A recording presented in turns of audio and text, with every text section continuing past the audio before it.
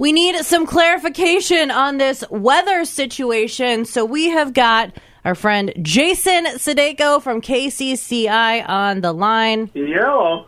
Looking spiffy this morning on the television, Jason Sudeiko. Oh, you are just too kind. Jason, so if you remember the last time we had you on, she wasn't very nice to you, and Heather ripped on your tie. I was concerned about his mental health. I'll never forget. Every day since, according to Heather, you have popped a good tie. She's trying to dig herself out of a hole here. Did she?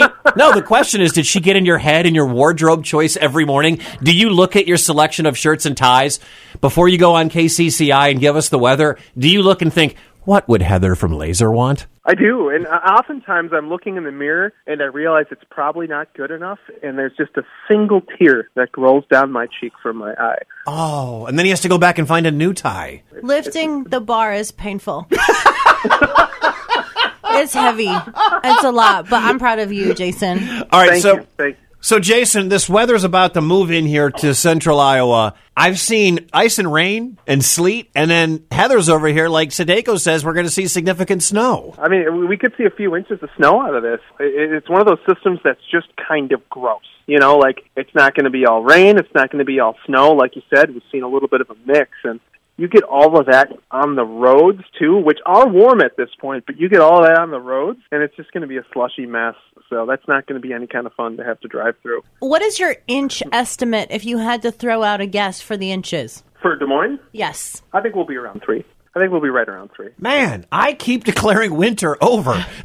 Oh, my God. You need to stop. You're jinxing it. That's what you're doing. You're like, oh, it must be done by now. And Mother Nature's like, well, we got to prove him wrong, so let's throw something at him. You're not allowed to declare winter over until September 1st, Wicket. I should know better. I've spent 3/4 of my life in and around the Midwest. And then Upper Midwest, Lower Midwest, here in Des Moines, and every time it's like, hey, it feels warm, and then poof, here comes this. I don't want to jinx us for this year, but I just feel like there's always that on the table until, like, June, you know? Mm-hmm. Yeah. I went to Summerfest in Milwaukee once, a massive concert they have. I had to wear a winter hat, and it was June. Oh, my gosh. Yep. I mean, sometimes winter hats are just stylish anyway, so that's fine. Anyway. Not when you're concerting and drinking. Like, that's supposed to be flip-flops and cargo shorts. Wicket can't wear too many accessories because he gets wasted and then loses things. That is something we have in common. Absolutely.